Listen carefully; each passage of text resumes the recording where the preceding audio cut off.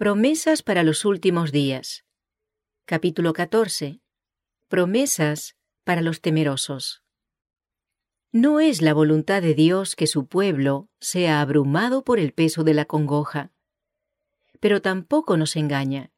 No nos dice, no temáis, no hay peligro en vuestro camino. Él sabe que hay pruebas y peligros y nos trata con franqueza.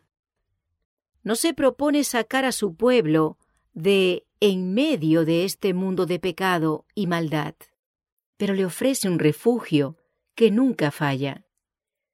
La ausencia de esta fe y confianza es lo que nos produce perplejidad, temores que nos perturban y sometimiento al mal.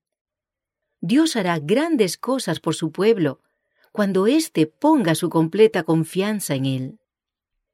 Si consultamos nuestras dudas y temores, o antes de tener fe, procuramos resolver todo lo que no veamos claramente, las perplejidades no harán sino acrecentarse y ahondarse.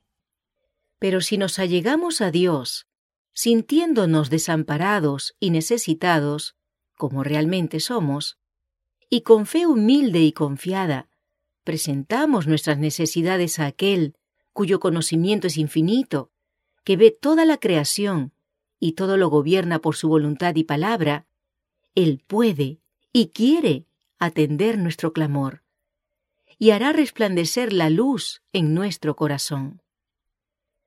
Cuando Jesús fue despertado para hacer frente a la tempestad, se hallaba en perfecta paz. No había en sus palabras ni en su mirada el menor vestigio de temor, porque no había temor en su corazón. Jesús confiaba en el poder del Padre. Descansaba en la fe en el amor y cuidado de Dios. Y el poder de aquella palabra que calmó la tempestad era el poder de Dios. Él, Jesús, nunca deja de darnos la ayuda que necesitamos. En la tierra o en el mar, si tenemos al Salvador en nuestro corazón, no necesitamos temer.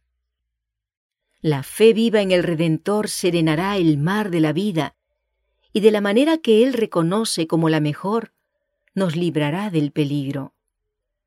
Solamente la sensación de la presencia de Dios puede desvanecer el temor, que para el niño tímido haría de la vida una carga. Grabe Él en su memoria la promesa. El ángel de Jehová acampa alrededor de los que le temen y los defiende. Las dudas y los temores se reproducen por indulgencia, y mientras más se los complazca, más difíciles serán de vencer. Es seguro el desprenderse de todo apoyo terrenal y tomar la mano de aquel que levantó y salvó al discípulo que se hundía en el mar tormentoso. ¿No confiaréis en vuestro Padre Celestial?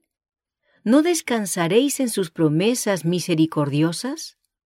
Buscad primeramente el reino de Dios y su justicia, y todas estas cosas os serán añadidas. Preciosa promesa. ¿Podemos no confiar en ellas? ¿Podríamos no tener una confianza implícita, sabiendo que el que ha prometido es fiel? Les ruego que permitan que su temblorosa fe se sujete de nuevo a las promesas de Dios. Depositad sobre ellas todo vuestro peso con una fe firme, porque ellas no fallarán, ni pueden fallar. La fe acepta lo que Dios dice al pie de la letra, sin pedir comprender el significado de los incidentes penosos que ocurran. Pero son muchos los que tienen poca fe.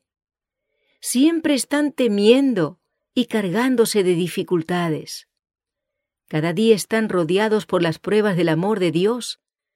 Cada día gozan de los beneficios de su providencia, pero pasan por alto estas bendiciones. Y las dificultades que encuentran, en vez de hacerlos allegarse a Dios, los separan de Él, porque crean agitación y rebelión. Jesús es su amigo. Todo el cielo está interesado en su bienestar, y su temor y murmuraciones agravian al Espíritu Santo. No es porque veamos o sintamos que Dios nos oye, por lo que debemos creer. Debemos confiar en sus promesas. Los hijos de Dios no deben estar sujetos a los sentimientos y las emociones. Cuando vacilan entre la esperanza y el temor, hieren el corazón de Cristo, porque les ha dado pruebas evidentes de su amor. Quiere que se afirmen, fortalezcan y cimienten en la santísima fe.